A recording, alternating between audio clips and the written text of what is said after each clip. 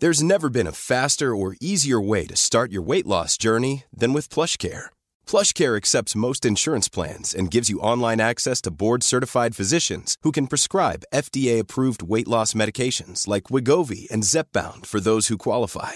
Take charge of your health and speak with a board-certified physician about a weight loss plan that's right for you. Get started today at plushcare.com/weight-loss. That's plushcare.com/weight-loss. plushcare.com/weight-loss. Cool fact, a crocodile can't stick out its tongue. Also, you can get health insurance for a month or just under a year in some states. United Healthcare short-term insurance plans, underwritten by Golden Rule Insurance Company, offer flexible, budget-friendly coverage for you. Learn more at uh1.com. Hello. You're listening to BFN. This is the podcast about infertility, IVF, and the trials of trying for a baby. I'm Gabby. And I'm Emma. And we are both card-carrying members of the Infertility Club. Yes, we are.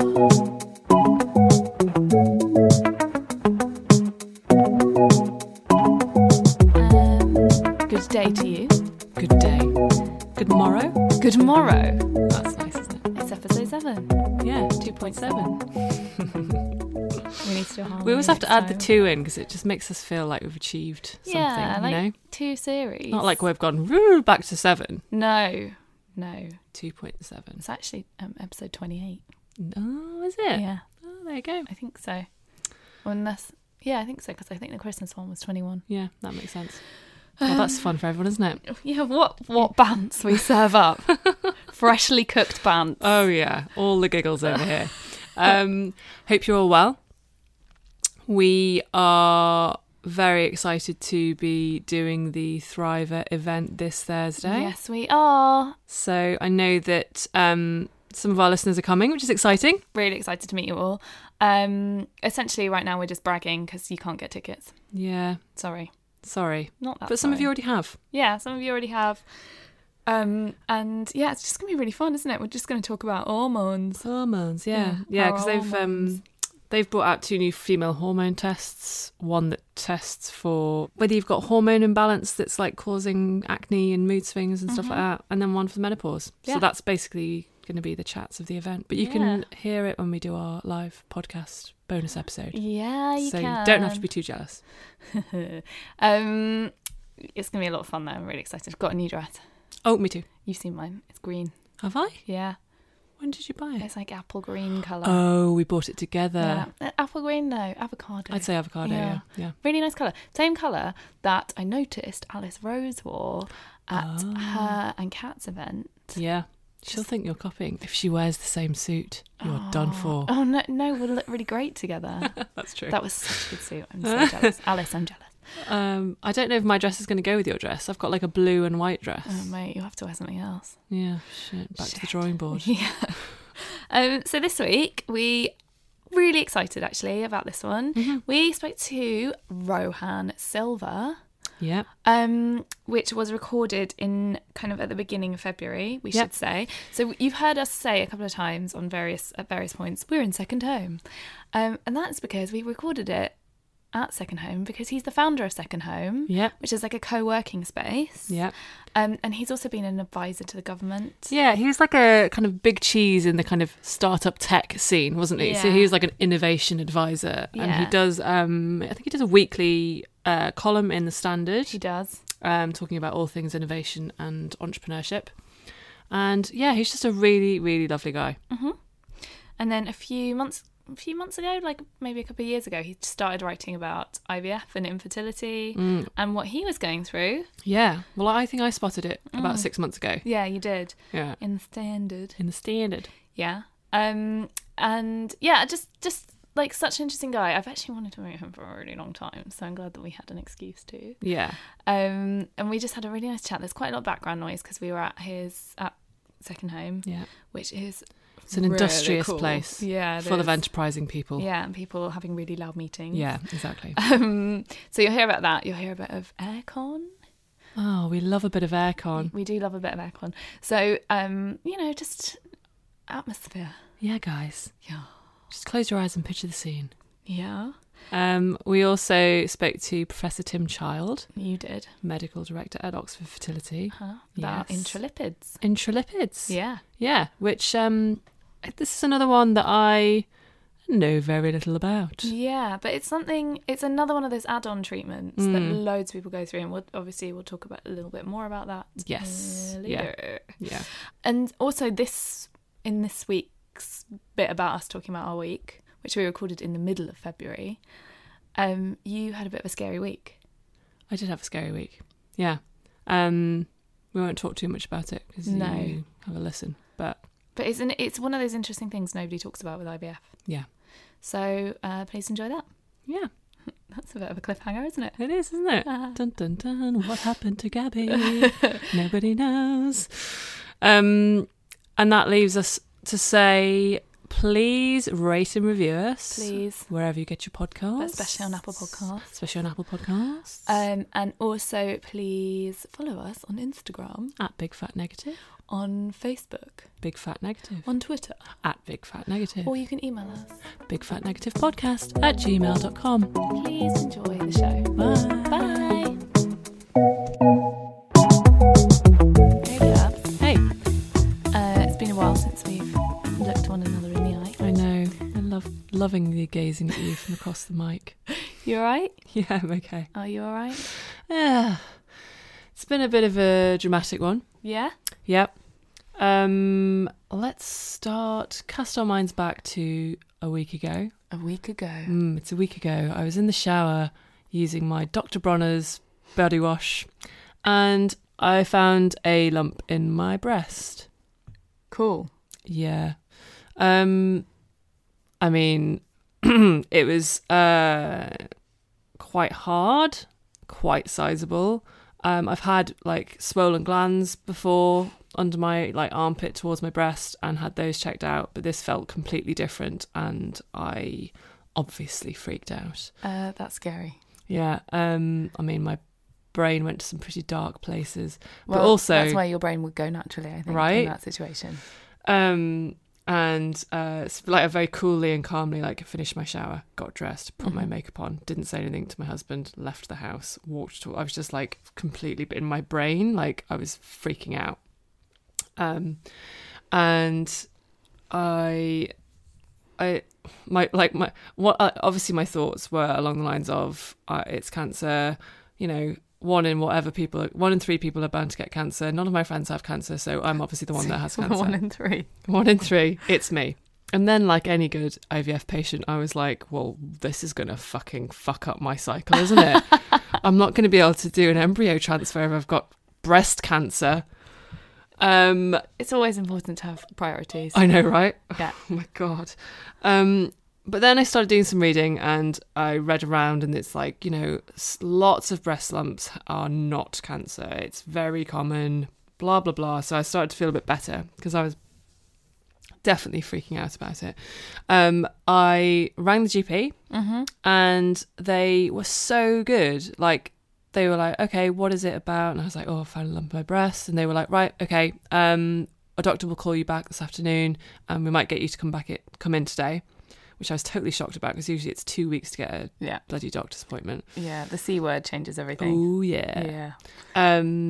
So that made me feel instantly better because I knew I was going to hear from someone. And when I did, she didn't even get much detail out of me. She was just like, where is it? I was like, in my right breast. And she was like, do you want to come and see a doctor today? So I got an appointment at 5:00. So that's amazing. Like speedy turnaround, same day. So went off to Lewisham Hospital. Sweet. Which is, funnily enough, broken down into zones. Oh yeah, so is mine. Yeah. I was in the yellow zone. I was like, this is great. a different new zone to add to my collection of fertility zones. Great. And after a not unsubstantial wait, I finally got to see a doctor. And she said, she was basically like, yeah, it's about 1 centimetre wide. It's God, that's like a lump, isn't it? It is a lump, yeah. But she said it's mobile, which she seemed to think was a good thing. Okay. I don't know what that means. Making my boobs feel weird, but carry on. I know, yeah, but it's in the same, like, it's not moving around. It's in the same place, but I think she could move it if she pushed it. I think that was gross. I know, I'm so sorry. gross. It is gross, isn't it? So she kind of felt at the end of that little feel up, she was like, I don't think it's The big C. but I'm going to fast track you to the breast clinic to get Okay. it sorted out, to get them to check it for you. So basically I got a letter in the post the other day, and I've got an appointment next Tuesday. Well, that's scary AF, but an example of the NHS working very well. It was a very quick turnaround. So I do feel instantly better having done, better from Dr. Google. Yeah. And then felt better from Real Doctor. Yeah. And then I was curious, so I put a post up on Instagram. Yeah. And turns out that breast lumps are not uncommon After with IVF. Well, it's hormonal changes, isn't it? Yeah. Yeah. Like, I remember when I was about 14, I had a lump and obviously freaked out and went to see the school nurse, and she poked me and was like, it's hormonal changes. And that was, she was like, don't even go and see a doctor. Really? Yeah, it wasn't a very big lump. Well, at the back of my head, I was like, this has been brought on by IVF drugs. But of course, that was when I was still thinking it was cancer. I was like, freaking out that that's what it had somehow done. Yeah. But on further reading, it seems that IVF can bring on certain cancers if you're predisposed to them. Okay. But probably not as quickly as this. Do you know what I mean? Yeah, that would have been very This quick is, like, turnaround. very speedy. But anyway, so I put it on Instagram, and I got lots of responses. I'm not going to read out the names, but I'll just read out a few of the stories. I had a lump like an elbow. My GP referred me for further investigation. It turned out to be the largest of 6 cysts, says one person. Yes, 2 months after treatment, I got a huge lump. It grew so fast that I knew it must be a cyst, and by the time the appointment came around for the breast clinic, it had disappeared. Always best to get it checked out, though. Good advice. True. What else? Yeah, unfortunately normal. Get it checked for peace of mind. Another one, I got a bus straight to Cystsville. Apparently it's quite common. The GP copped a feel and sent me on my way with some antibiotics. Oh. Yeah. So, seems that it happens, guys. And I just was quite shocked because I haven't heard anyone talk about it. And No, I've never heard there was about no it. kind of warning from the doctor. Yeah, it's a weird thing that just I've never heard addressed. No, and another person that commented on my post said that in Europe they don't demand, but they suggest you have mammograms during the process. Really? Yeah. I'm going to look into that. I don't know. Yeah, because that's very painful, I think. A mammogram. I don't know that. All I know it? is... Yeah. Isn't it just lop your boobs on a scanner, on a photocopier? they squidge it around. Oh, do they? Oh, Yeah. God, I hope that's not what I have to do next week. Yeah, and if Probably you've got is, really isn't it? sore boobs from having IVF, that's not going to be a fun experience. Yeah. Oh, God. Well, I'll report back next week what Okay, happens. please do. But I think I wanted to make sure we mentioned it just because it's so fucking scary. And I Yeah. had just never heard anyone mention it. So if it happens to anyone else, Yeah. you know that it's actually Probably. quite common. Yeah. But obviously get it checked Yeah, out. always get it checked out. And it's also a stark reminder to me that we should all be copping a feel as often as possible. We should be. I'd recommend actually following the Copper Feel on Instagram because they do remind you to feel your boobs in lots of fun ways with great imagery. Okay, I'm going to follow that. So I followed it as a result. Cool. So you've been scared for your life this week? My scared for my life has diminished Yeah. as the days have passed. I think I felt much better, as I say, after speaking to the doctor and doing Yeah. some reading, and I felt even better after posting that on Instagram and getting that response. So I am now probably residing positively. Sweet. My brain is not doing the C word journey, although obviously we don't know anything until next week. But Well, we all have the C word chucked around sometimes. Right. Me last week. yeah, you this exactly. week. What's that about? Maybe we've reached a certain age. Oh my God, it's a nightmare. Anyway, so that happened. Not great. Then I'll lighten the tone a bit. I watched an episode of QI. Okay. Which may as well have been made for us. Really? Yes. It was the pathology episode. Okay. And they talked about an ancient Egyptian pregnancy test. How did they do it? So they would get the women to pee into 2 bags, 1 bag of wheat and 1 bag of barley. Okay. Are you getting this down? Writing it down now. When Boots isn't open, things to do. And basically, if either of them sprouted quickly after the urine, then she's pregnant. What? Yeah. But if the barley sprouts first, it's a boy. And if the wheat sprouts first, it's a girl. Guys, it's the key. Yeah. It's later, obviously this was discovered, I think it was discovered on a piece of papyrus, like in the 60s. Okay. And they tested it out. And apparently it works as a test, like 70% of the time. Really? But not the gender bit. That's apparently a load of bollocks. That's so funny. Like, but it's not like you're going to get 2 lines instantly, is it? Like, what? How long do you have to wait before? I guess there's a bit of waiting before the sprouts come. I mean, is it a 2-week wait? In which case, No, surely not. I don't know. I want to know more. How long were these poor Egyptian women having to wait? Oh my god, I suddenly feel such an affinity for Egyptian women. It's great, isn't it? I just Yeah, think it's so ancient cool. Egyptian I thought it was women. such a good fact. Yeah, that's great. That was followed by Yeah. the second great fact. Okay. That when I don't know if maybe you know this, when sperm and egg meet and conception happens, Yeah. the zinc in the sperm causes a chemical reaction, which is like a light show, like I fireworks. think I did know that, and it looks amazing. Yeah. Yeah, I did It's know like, that. that is so cool, and it carries on for 2 hours after conception. I So did for, not like, know that. 2 hours, the egg and sperm are like producing the fireworks in your uterus or in your fallopian tubes Or in your petri dish.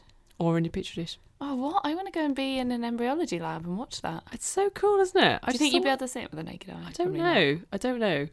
But I wonder if it only happens in the womb as well, because they'd managed to image photos of it happening in the womb, I think. Okay. I don't know. Anyway, I just thought, wow, I was really just loving this episode of QI. I know we have at least one embryologist who listens, so anybody there who wants to give us a shout, let us know if they've seen like the cool embryo light show. Exactly. Yeah, that would be really or cool. blastocyst, or not even that, like egg light show. Egg light. It's all the egg, isn't it? Yeah. So that was good. And then, so today I've arrived at your doorstep to do this podcast with a box in my hand. I thought it was a present for me. It's not a present for you, Em, I'm afraid. I'm really sorry. It is a present for me, if you could call it a present. My drugs have arrived for my FET. Hurrah! Yeah. And before I get to what was in there, so Stork was the company that sent me them last time, sent me them again. Yeah. Except this time they didn't actually address it, because I had them send to my work address. Okay. But they didn't put my name on it. They just put my company name on it. Oh, great. So, of course, our head of operations opened the box. Yeah. And came sheepishly over to my table and was like, I think this is yours. And I pulled out the delivery note, and of course there it is. Fucking vaginal tablets. I was just like, oh my God, it's fine for me. Because fine I for am you. out with a capital O. Yeah. But imagine if you weren't. Yeah, that is actually really bad. They You should really give them need- a ring and tell them. They should have put my name on it. Like, Yeah. for fuck's sake. The ones that delivered to me are called Fertility to You, and they make a huge point of being super discreet. This was just... Like when they phone you, they're like, just so you know, we're really discreet. Yeah, well, I just thought that was unbelievable. That is not good. Pull your socks up, Stork. Right? Yeah. Anyway, so Great I've got... name for a company, though. Stork. Yeah. So yeah, I've got Proganova. Yay, my old friend. How many of those are you taking a day? Do you know? I don't know, but I've got lots of them. Okay. Yeah, you will have a lot of them. I've got Lubion, Ooh. which I believe is the injectable progesterone. Nice. God. And I've got more Lutigest to add to the Lutigest that's currently in my cupboard at home. And that's the old pessaries. The pessaries, yeah. Yeah, vaginal tablets, as they've written here. That's nice of them, isn't it? Vaginal tablet. Do you have to drink a glass of water to help you get them God. down? And another sharp spin, because I needed another one of those. So yeah, it's all go. If I don't have lumpy problems. Yeah, you'll be all right. I mean, what my next problem actually is whether I should probably tell the fertility clinic, right, about my lump. Yeah. What if they decide, oh, no, you're too lumpy, you shouldn't do IVF anymore? I think lumpy people are allowed to do IVF, mate. Oh, I just think if it's the wrong kind of lump. well, But you'll know way before you're due to start your thing. I know. I'm just a bit worried now. It'll be fine. Yeah. Don't worry. Fingers crossed. Yeah? Across the board. Yeah. Fingers crossed for the lumps. Fingers crossed for I'm all the hoping lumps. it's a cyst or a bunch of cysts. It's an unusual situation when you hope for a cyst. I know, right? Yeah. I hope it's a party of cysts. Anyway, enough about me. Let's talk about me for a minute. How are you, mate? I'm all right. I'm a broken woman, but we'll talk about that in a minute. Mate. Yeah, I'd say you kind of had to remind me about this before we started recording because I'd literally forgotten that this had happened so recently. But I had another bleed last week. Yay! And it was an amount of blood that I was just like, oh, this feels insignificant. But after last time, the doctor had told me to go and visit, to like call them if I had another bleed. So I rang the midwife and then had like a weird, like slightly confusing conversation because I was outside because I didn't want to have this discussion in my office. And I couldn't really hear because there were like trucks going past. Fucking trucks. I know. So I couldn't work out whether she was saying I should come and see them or I shouldn't come and see them. Well, that's a crucial bit of information that you needed from the call. But eventually she put me through to the early pregnancy unit and they were like, come in. Can you come in today? And I was like, oh. And I was I was not that worried. I basically wasn't that concerned about it because it felt like I've had this before, baby's been fine. Like every single time I've had this, the baby's been fine. So I was just like... What kind of blood was it? It was like kind of watery pinky, reddy pinky. Yeah. Like it was just not... It's just exactly the same as what I've had before. Okay. And so I just... Like, I was like, she said, can you come today? And I was like, I really don't want to go all the way across town right now. Like, I've got work to do. So can I come tomorrow? And she was like, yeah, of course. But it sounded a bit like, okay. She doesn't care about her baby. Yeah, exactly. So I went and the early pregnancy unit at my hospital is so great.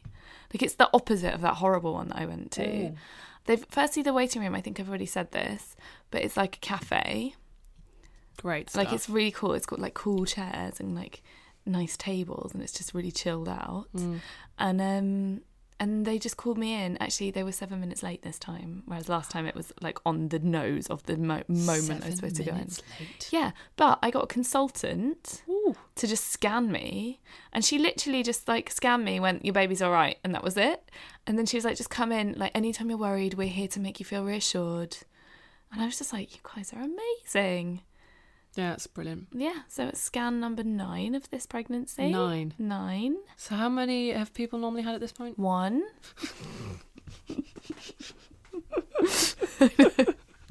I'm not paranoid at all. Do you know what? When I first did my pregnancy test, I just remember turning to John and being like, well, you know, we've reached our goal now, so I'm just going to be a really chilled out pregnant lady. Yeah. It hasn't happened. Sorry, babe. Yeah, so that was that, and it was weird because as I was going in, like I did a kind of Instagram story of how cool the waiting room was, and everybody was like, oh my God, I hope you're okay. And I didn't want to say to anybody, to be honest, I'm not that worried, because I felt like that would jinx it. Right, that's good thinking. Yeah, so I didn't. And then afterwards, I was just like, yeah, it's fine, don't worry about it. But I didn't want to be like arrogant about it. I didn't want to come across as arrogant and everything's fine. But I've since had another bleed and I just haven't done anything. Because I just like, if this is going to keep happening. And then I got a load of messages being like, could it be this? Could it be that? And one message from a lady, and she said, is it possible you have a cervical ectropion or ectropion? Ooh, that's a fancy word. That is basically the way I've had it described to me, because I do have that. And I knew that already, is that a little bit of your uterus kind of grows out into your cervix. Okay. And it's really like red raw and bleeds all the time. And it's not painful or anything. Okay, God, but it sounded painful. It does sound painful. It's not. It just, I've always been quite bleedy. I've always bled quite a lot. And because there's a lot more blood down there right now pumping through, it's even more sensitive than usual. Right. So I'm like 90% sure that's what it is. Yeah, that sounds plausible, doesn't it? Yeah, absolutely. And when she said that, I Googled it and was like, yes, that is what I have. Wow. And it's just made me even more like, I don't think there's a problem with this. Okay. Other than it's quite annoying. Yeah. And I still can't buy any nice pants. Oh, God, that's annoying. Yeah, it is annoying. But I think pregnancy is the time where you don't get periods. Mate, I mean... You look forward to not having to bloody wear tampons or pads. I'm not wearing tampons, that's for sure. Well, not one of those. But... but yeah, so that's kind of, fine. It's like, I'll get over it. Yeah. And then the only other thing that's happened this week is my hormones have affected my moods. Oh, no. And we spent 4 days down in our house in Margate. Mm-hmm. And we've been like sanding the floors and doing stuff to them. And Which is exciting. Also DIY, quite hard if you're pregnant, because firstly, whole body vibrations, not something you should be doing. Right. So we had a floor sander and it was making the whole floor vibrate. And I while I was standing there holding the lead, yeah, this baby's going to fall out. I was Googling like vibrations and is it a problem? And yes, the answer is yes. And then, so I was like, okay, I'm going to go in the other room and like fill some holes in the floors using wood filler. Yeah, sounds like a good task. Yeah, exactly. And I spent about 15 minutes doing it and the fumes were quite strong. So I was like, and then basically looked at the can and it said, believed to cause harm to the unborn child. Oh, fantastic. Yeah. So I had been wearing a mask with like a filter, like a proper mask, face mask, and I had the window open so that it was well ventilated. Right. And I did have it on my hands and then I scrubbed it off, but it had already hardened so I couldn't get it off. But I'm just deciding that it's okay. That you don't do DIY. Oh, that's okay. I think you should decide that's okay, yeah. Murder my baby. I'm sure that's fine. And then we had to do other stuff like wipe down the floors with white spirit, which is quite fumey. So I was wearing a mask and gloves for that, but I did do it. And then we were varnishing the floors. But the cans of those, the like bottles or whatever of those, did not say believe to cause harm to the unborn child. Jesus. So, yeah. Well, look, they've got to say that. Yeah, exactly. It's not like if you touch a tiny bit of this, it's definitely going to do that. Yeah, exactly. It sounds like you were well protected. Yeah, and like pregnant women do all kinds of random shit, don't they? So yes. Yeah, I mean, there are women who like work in garages. Yep. Like who have to keep their jobs respraying cars. Probably not that many. But... I love the smell of car paint. Well, can I just say? I'm not going to be sniffing it anytime soon. Reminds me of Tracker bars. Don't know why. But yeah, no, so down there, it's a very dusty environment. It's quite kind of stressful. And basically my body was possessed by a teenage girl, moody teenager. Oh, God. And I became a bitch. Oh, shit. Just like a horrible, horrible bitch. And I just... Poor John. He was like, he'd do something. And or he'd ask me to do something, or I'd do something wrong. And... my brain would just come up with this like horrible, horrible thing to say to him. And then it would come out before I could stop myself. It was bizarre. Wow. It was just like, at one point this morning, he rang me. He like went out to get something for the radiator and then rang me and was like, I think I've got a solution. Can you try this thing? And I was in the middle of painting the floor. So I like had a paintbrush in one hand and my phone like wedged up against my shoulder. And I had to take like a bit off one bit of the radiator and put it on a different bit of the radiator and see if that would work. And we had like a jug wedged under the radiator so it didn't get water everywhere. And so I started putting it on the bit, but it didn't work. And instead of just being like, oh, sorry, babe, like it's not working, I couldn't like wedge the jug under the thing. I just went, I can't remember what I said. I was like, don't call me again if you have another bright idea. And then hung up. And then afterwards I was like, I am a bitch. I'm a fucking bitch. What is wrong with me? Oh, mate. So yeah, this is the new exciting part. I wonder how long this phase is going to last. I don't know. But it's quite funny. But like some of me was like, every now and then I'd come out with something and then I'd be like, oh, that was horrible. And then I'd be like, what's quite sassy and funny though? If only I was starring in my own sitcom. This would have been perfect. At one point, John just went, you're hurting my feelings. Oh, bless. Oh,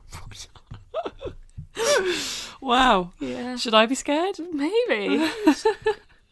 My horrible teenage inner self could come out at any second. So funny. Yeah. All right, well, let's hope that regular Emma comes back soon.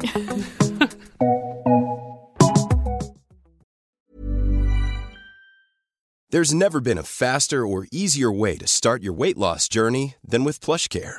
PlushCare accepts most insurance plans and gives you online access to board-certified physicians who can prescribe FDA-approved weight loss medications like Wegovy and Zepbound for those who qualify.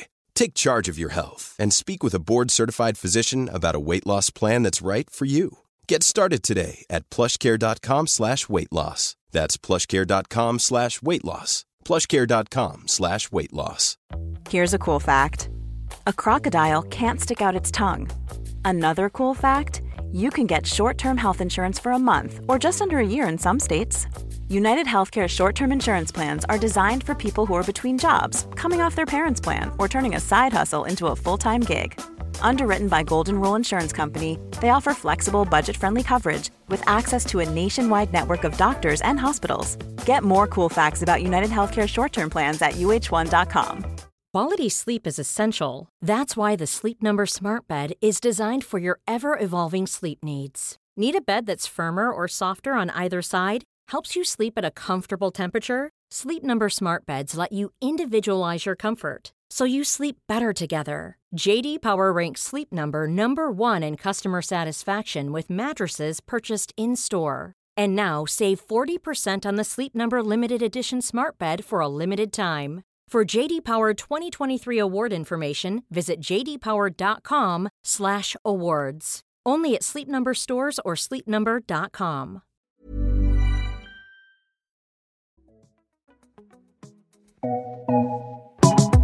Rohan, Yes. it's such a pleasure to have you on. Thank you so much. Thank you for having me. So we always start by asking people to tell us about their journey. So tell us about your journey. Where do you even start? Well, my journey, I think, really began in about 2011. My now wife and I have been together for 3 years or so, and it became clear that we weren't getting pregnant, and which is quite an obvious thing to discover, and I figured that there might be something wrong, and so I went to my GP, who arranged for a semen analysis test, and the answer, the results came back to the GP, and the GP said to me, "Yep, it's you're a bit on the low side, 6 million sort of sperm per whatever." That's okay, right? That's okay. Like a bit on the low side. Just basically keep banging away. Words to that effect. Literally. Yeah, and for a few years, this was 2011, and for a few years after that, every month we'd be really excited and hopeful that we'd be getting pregnant, and it just kept not happening. And yeah, in about 2013, 2014, I thought there's something really wrong here, and went back to the doctor, went back for another test, and this time when the results came, we weren't asked to go to the GP surgery. We were sort of ushered straight into hospital for the results. Okay. And no one told us what was happening. My wife and I, we were suddenly kind of split up, and told you were going through IVF, and it was You were split up, to be told that. Yeah, we were put into separate, taken into separate rooms. My wife was asked whether she'd had an abortion previously, had an STD, and because I think in the name of efficiency, they were trying to deal with us both quickly and then bring us back together. But no one had said to us, here's what your results are, here's what we think needs to happen. We were suddenly in this process. It was really shocking, actually, and really upsetting. And I said, when we were brought back into the consultant's room, and my wife we were both really sort of shaken. I said, hang on, just stop a minute. What's going on here? You know, I had 6 million things, and the consultant pulled out the old results back from 2011 from his file and said, wait, hang on, no, you didn't have 6 million active sperm, you had 6. Oh my God. And that's insane. And the recent test you've had was a similar kind of number. And so the reason they were rushing us through this process is they were concerned that it might soon drop to 0. Oh my God. And so that was in 2014, and that then sparked a whole long process of multiple rounds of IVF and ICSI and all the stuff, which I'm sure we can talk about. Yeah. But the good news is that 6 months ago, in July 2018, we had a baby boy, and so it all worked out in the end. And through that long, what in the end was about 7 years of kind of confusion and heartache and pain and things, I really ended up thinking it was never going to happen, and it did. And so, for all those people listening who might maybe feel like that, I hope it is some form of comfort that however bleak it can seem, it really can work out in the end. Absolutely.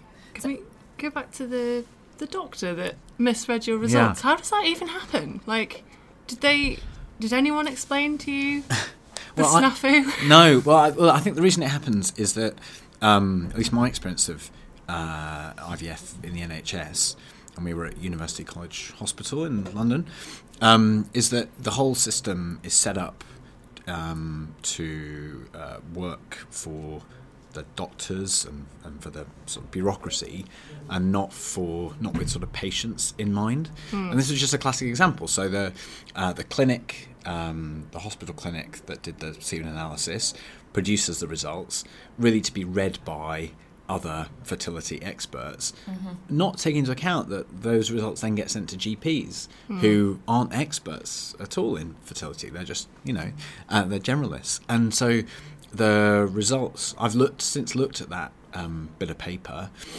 in my file, and it is really unclear. It said 6, but it wasn't clear that would mean 6. Just 6 alone, rather than 6 million. And so I don't blame the GP at all. I really don't. But what I do blame is a system that is really sort of unempathetic and doesn't sort of put its, not enough, at least the bits of the NHS I touched, people weren't trying to think, right, what is it going to be like for other people that encounter the system, whether that's patients first and foremost, but also other doctors and other healthcare providers. No one really is putting themselves in the shoes of those people. Yeah, it feels like once you're in the system, it's okay. But before you're in the system, it takes such a long time to kind of get people to realise what's going on. Yeah, and I think we found it really hard, just things like you've got to wait for a letter to arrive. You can't email anyone when, you both know this, the whole IVF process is so complicated, and, the drugs and injections and turning up at the right place at the right time. It was, there's nowhere that we had anyway that you could look online to see where you were up to and what you were supposed to do on any given day. And, oftentimes we'd turn up to the clinic where we were always used to go, only to be told, actually, no, your appointment is at a different place altogether.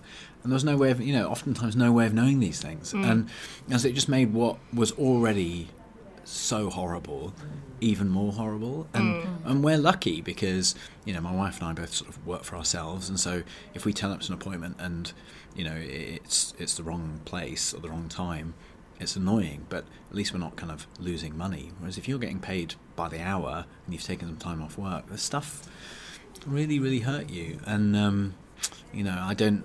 Sadly, I don't really see any prospect for change there.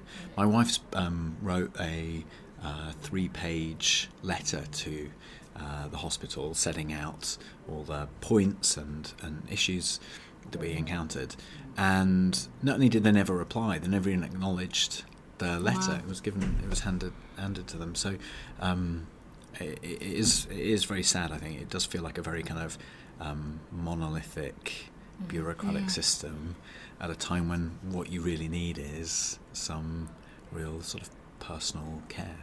Well, it's funny because you're like, I'm ill, I'm a sick person. It's something wrong with me. Can you treat me with some empathy, please? Yeah. And so in the end, and I know we're really lucky, but after a really truly awful experience of a round of IVF on the NHS, we went private, and we were really lucky to be able to do that.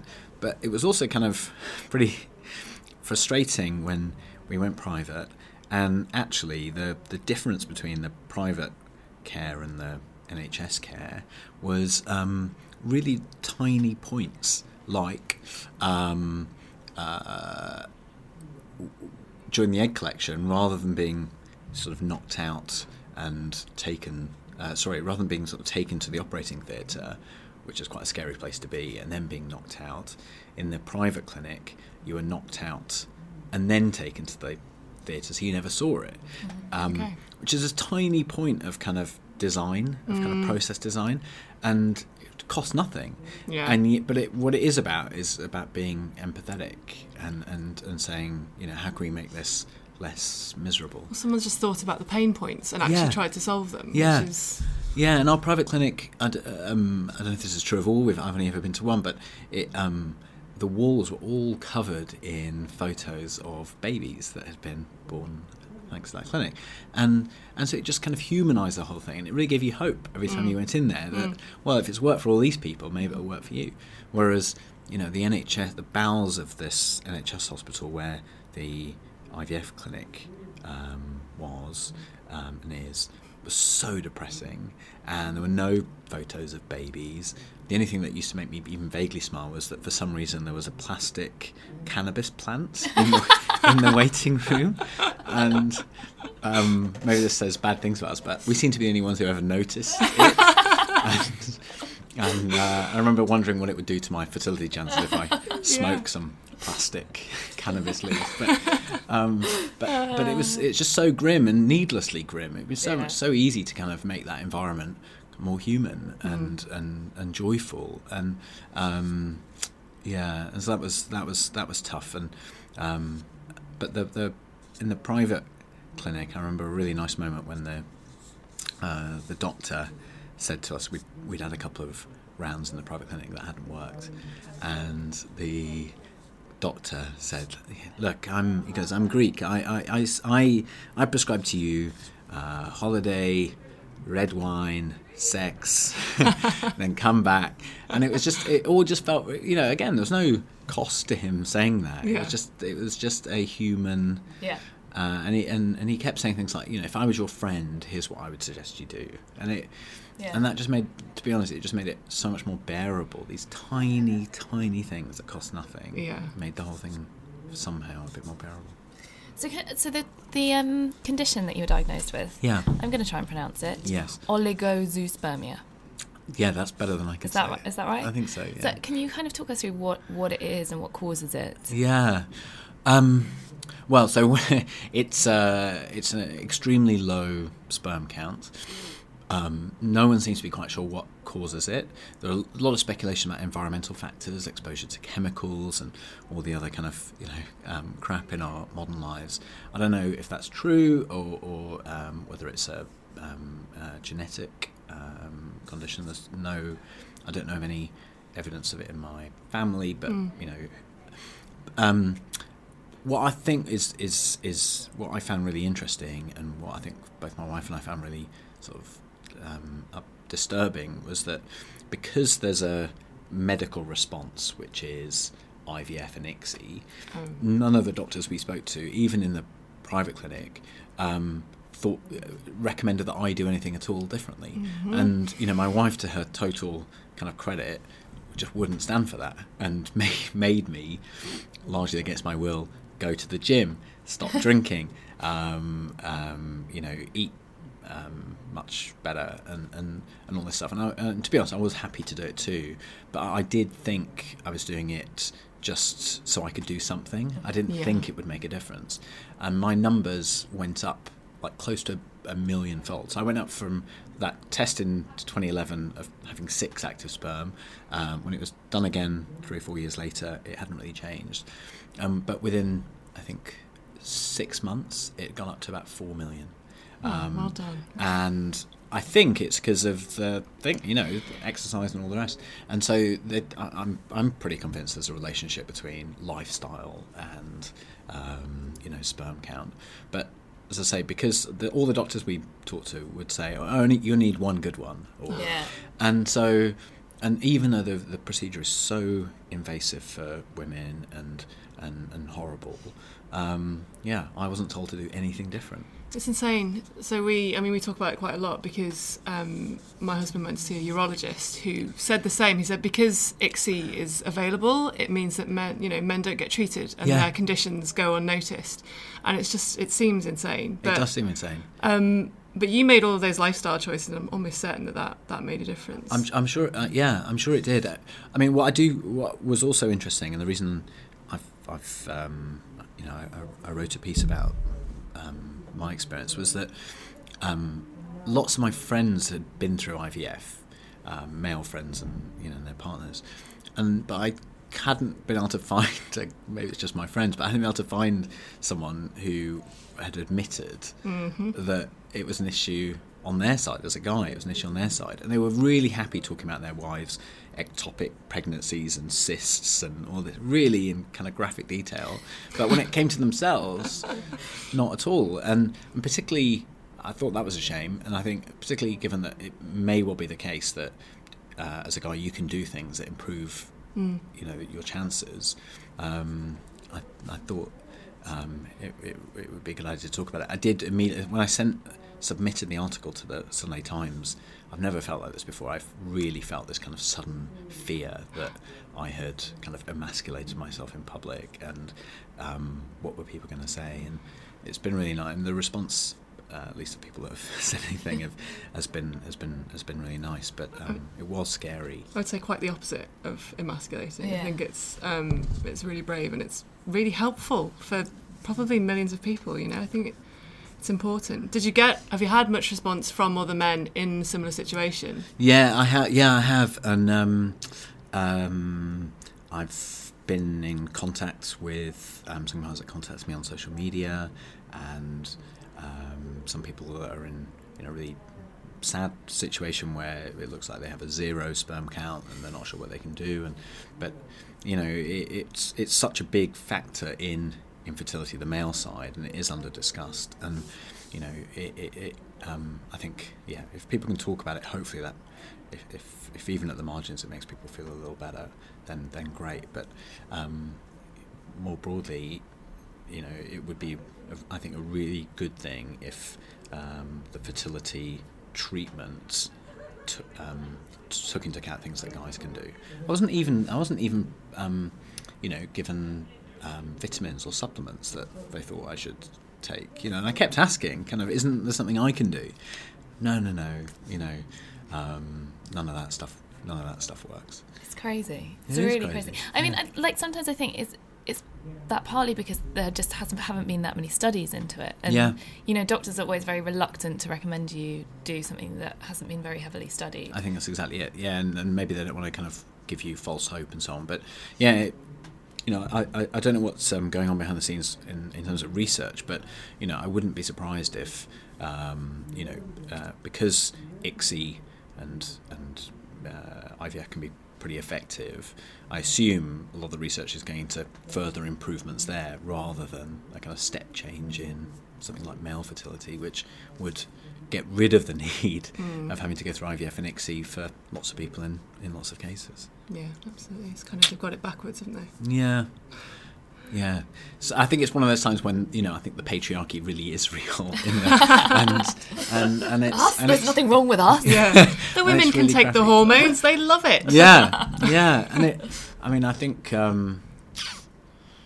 I was definitely guilty before, you know, going to IVF. It was just assuming, well, you know, science can take care of this, and then as we got into it, just realising just how intrusive and horrible the process is. Well, of course, being a wonderful thing because it can bring children into the world, which is great. But you know, any way in which it can be avoided, you know, would be nothing but a good thing. Yeah, I remember just before we started doing IVF, and my husband had like a genetic condition, and I've got my own problems, but we only found that out later. This woman sat us down and was like, IVF is really, really horrible.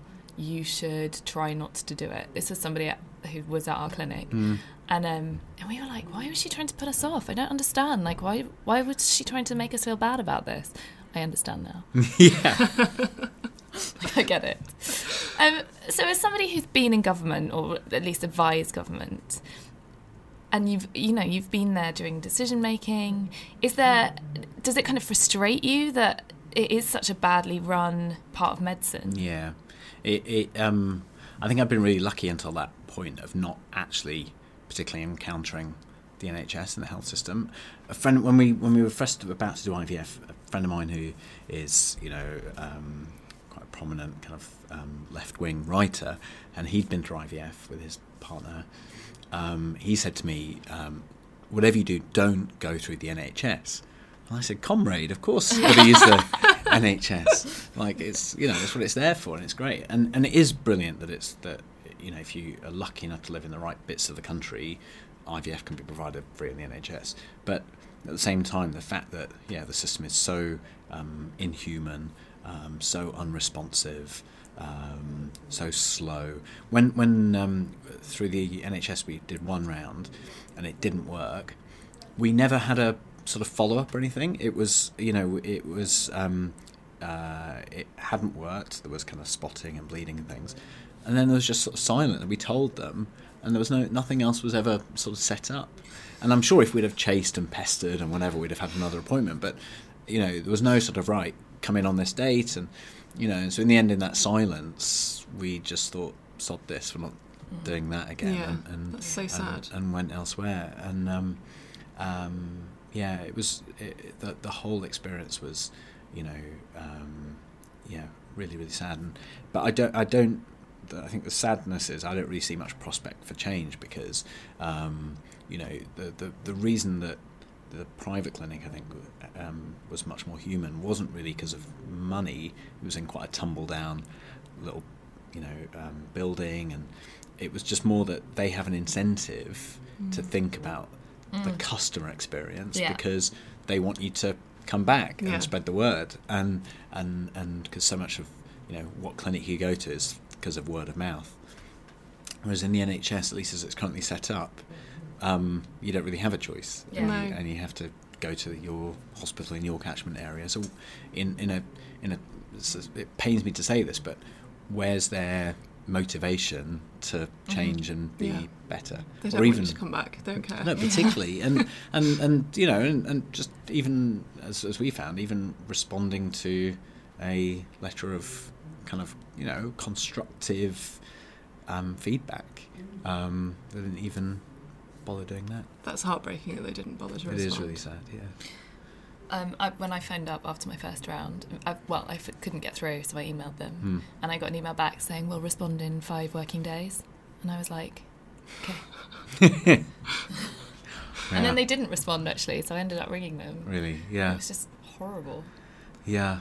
And I think, you know, some people might listen to this might say, well, that's because they're, you know, too busy and there's not enough resources and things. And those are, you know, important points. But I think the way that the system is run so inefficiently is what is the key problem. You can throw more money at it, and there should be more funding, of course. But unless the system itself is reformed, it's only ever going to be as unresponsive and inhuman as it currently is. So how did you deal with the emotional side of, how many rounds did you do? Many? I think it was 3 or 4 in the end. Okay, and how did you keep going through 7 years and 4 rounds? Well, I think this is one of those, the truth is it's my wife who kept going and deserves kind of all the credit in the world. The kind of practical things we did take long. We were lucky enough to be able to kind of go on holiday after each failed thing. Yeah, because you can't plan holidays. You can't plan holidays. There's a really great set of friends we have who had a baby through IVF, and they're the ones who sort of more than anything just kept telling us that they had been in the same situation and they thought it would never work, and it did. So just keep going. And that was the kind of hardest thing, was that feeling of hopelessness, and also just time just drifting by. We also, and again, this is my wife's, brilliance, but she sort of thought that it was right that we should use IVF as a kind of reason to get our lives in order, and so the things that we wanted to kind of put right or do. So we started building a library in Sri Lanka, where my family's from, and things like that. And it was all about sort of saying to ourselves, really, as much as how can we put our affairs in kind of order, such that hopefully things would start to move again. Yeah. We kept talking to ourselves about the membrane. We had this term, the membrane, that something was kind of stopping us from moving forward. And I've no, it might sound a bit mad, but we, really kept thinking of things that might puncture a hole in the membrane. I don't know, whatever gets you through. But I think that makes sense, because you can't achieve the thing that you're trying to achieve most, so you can look elsewhere to go and get things started and get things done. Yeah, I think that's definitely what. It was. I mean, something worked in the end, but I think I think one of the things we found hard was the doctors would sort of say to us, kind of, it's a numbers game, or it's an age game, and you're lucky because your partner is of a certain age or whatever, and that just felt really it felt like there was nothing we could do. We had no agency, and so whether it was kind of me trying to be vaguely healthier, or do things that we felt were sort of good things to do, it definitely helped us keep going. And there's a happy ending. There's a happy ending. I mean, it was a kind of tortuously happy ending, in that it was a 60-hour labour, an emergency C-section. God. Just to properly. Can we not talk about that right now? Yeah. And when my wife was on the operating table, I said, "Okay, you officially now have naming rights. This is going to you've kind of earned this." But totally amazingly happy ending, and completely worth all of it, and it will be for you and for all the people listening. And I guess that is the loveliest kind of punchline, is that it does, if anything, make you realise just how precious and kind of wonderful new life is. We're both Catholics, me and my wife, and we had a really awkward conversation with the priest at our church about IVF, and he's a lovely guy, but also the Catholic Church isn't technically pro IVF. And I think that's really funny, because I think there's nothing that makes me more kind of in awe of kind of creation and life than IVF. Being able to almost watch it happen. Yeah. I literally did watch it happen. And I saw them take the pipette out, and I really feel like, we were there, and also when you go through IVF, often we had a scan at 6 weeks, which is a lot earlier than you would do if you were, and so to see on a little bundle of cells 3 millimeters across a heartbeat is just amazing, and we wouldn't have seen that if it wasn't for IVF. So in a funny way, I'm really grateful. As horrible as that seems, and how much I wish my wife didn't have to have gone through it, I sort of also think it couldn't have happened any other way. That's a really nice way to put it. So last question, and I guess it's kind of, we often end by asking people what their advice is for people who are in the same position, but I guess this is quite a similar question, and that's how can we get more men talking about this? Like, how can we get guys to admit to this and not feel emasculated, like you said? I know. When I called my business co-founder up and told him that my wife was pregnant, he's a Cockney, and his first response was, mate, you're not a Jaffa, meaning you're not seedless. And there is that. And then he started crying. So it was but I think there is this sort of sense of manhood, which is about virility and all the rest, and I get that. We're not going to kind of undo that, but I do think that guys, I think talking about things makes you feel better for a start. So if that's quite a selfish sort of thing, but I think it's also, unless guys talk about it, the assumption is always that it's an issue on the female partner side. I think that's really unfair, and because it doesn't really matter. No one chooses these things, but I think that it's only right and proper that. I remember I wrote a piece about IVF while we were still going through it. This is like 2 or 3 years ago, and about our experience of the NHS so far. And the newspaper had put the headline, what I've learned about the NHS from my wife's IVF treatment, because you don't choose the headline when you write an article usually. And I had to call up and say, hang on, it's not my wife's IVF treatment. Genuinely, it's probably my IVF treatment, but it should really be ours, shouldn't it? Why is it hers? And I do think there's still that bias. Anyway, so hopefully it can change. And none of my friends have yet fronted up to me, but people I don't know have texted and emailed and got in touch via social media. So maybe that is the beginning of a bigger conversation. Find more voices. Yeah. So, well, Rohan, it's been an absolute pleasure to have you. Yeah. Thank you so much. Yeah. We'll start the conversation. Yeah, let's do it. Now it's time for What the F? Yay, our new name. Yay. I should actually do a little shout out because it was my friend Jenny that suggested those names, and I forgot to say last week. Oh, nice one, Jenny. I know, I felt really bad afterwards. Oh, well, cheers for that. Yeah. Anyway. So you spoke to Prof. Tim. I did. We had a chat about intralipids. Intralipids. Sounds gross. It does, doesn't it? It's gross. Sounds like some sort of insect. It's basically, as Professor Tim says, it's like a solution of fat that's injected into your veins. Yeah. It's part of its reproductive immunology, isn't it? Yeah, which is, according to the HFEA website, a field of study that looks at how a woman's immune system reacts when she becomes pregnant. So when you hear about natural killer cells and that kind of thing, that's all the same ballpark. Right, yeah, of course. Yeah.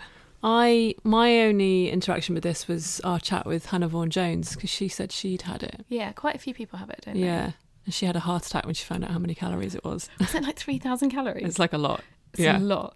I when I was going through my fucking hell, am I ever going to get an embryo transfer phase, I kind of thought about it, and I remember phoning my mum and being like, oh, there's this thing called intralipids. They basically inject fat into your veins. And my mum was like, is it common sense? And I was like, well, you know, natural killer cells and my mum was like, yada. yes, but is it common sense? Yeah. And I was like, no.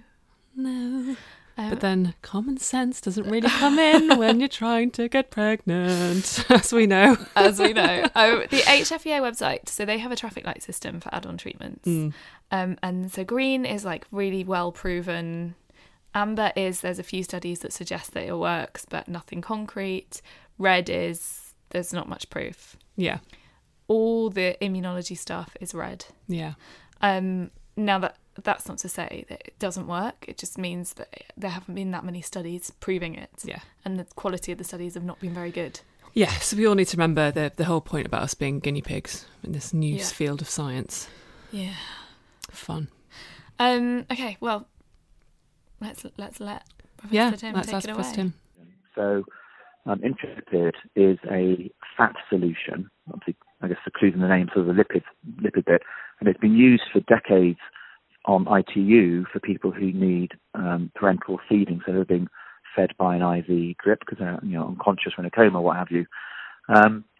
There were some very small studies suggesting that if women during an IVF cycle had intralipids given to them by a drip, then these studies suggested that it might dampen down their immune system. And this is on the back of this whole natural killer cell hypothesis that some women who have fertility problems, that it might be due to their levels of natural killer cells in the blood or in their womb being too high.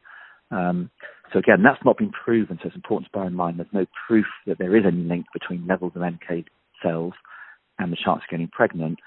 And importantly, clinics that are using intralipids, again, with the view of trying to dampen down NK cells, there are no studies no good quality studies showing that taking intralipids actually improves the chance of an embryo implanting. There's lots of anecdotal stories, so there'll be patients who maybe have had a few failed cycles, normal cycles, and maybe had a cycle where they had intralipids and had a baby from it, and understandably think, well, intralipids was the answer. But the problem is the studies just absolutely haven't been done. So from a HFEA traffic light system, the HFEA are already clear on this, and they're saying it's a red light for testing for NK cells and, importantly, treating, and I use in inverted commas because we don't know if it treats or not, and treating any problems found. Right, okay. Well, thank you. I realise that it's controversial, so it's good to get your advice on that. I mean, it's controversial, but again, that doesn't mean that people shouldn't do it. So it's just a shame there aren't more studies that have been done in that whole area. My feeling is that going back 2, 3, 4 years, I mean, every other couple were coming in and were asking about NK cells and having tests and different things, what treatments can be done for it, and it just seems to be much less brought up now. I think people have sort of moved on a bit from them. Going back a year or two, we here in Oxford testing uterine natural killer cells, and we've now stopped that because of the lack of evidence of benefit. Okay, great. Thanks, Professor Tim. Yeah, that's it. Well, guys, that's a wrap. It is a wrap. Hope you enjoyed the episode. I think. It was a good episode. Yeah, it was a great one. I hope your boobs are all right. Yeah, so do I. Find out next week. Dun, dun, dun. Wow. See you later. See you next week, guys. Bye.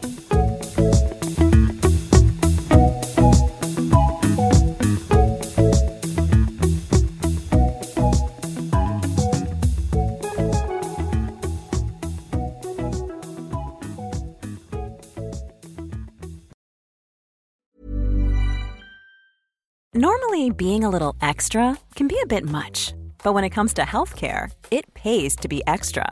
And United Healthcare makes it easy with Health Protector Guard fixed indemnity insurance plans. Underwritten by Golden Rule Insurance Company, they supplement your primary plan, helping you manage out-of-pocket costs without the usual requirements and restrictions like deductibles and enrollment periods. So when it comes to covering your medical bills, you can feel good about being a little extra. Visit uh1.com to find the Health Protector Guard plan for you.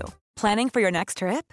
Elevate your travel style with Quince. Quince has all the jet-setting essentials you'll want for your next getaway, like European linen, premium luggage options, buttery soft Italian leather bags, and so much more. And is all priced at 50 to 80% less than similar brands.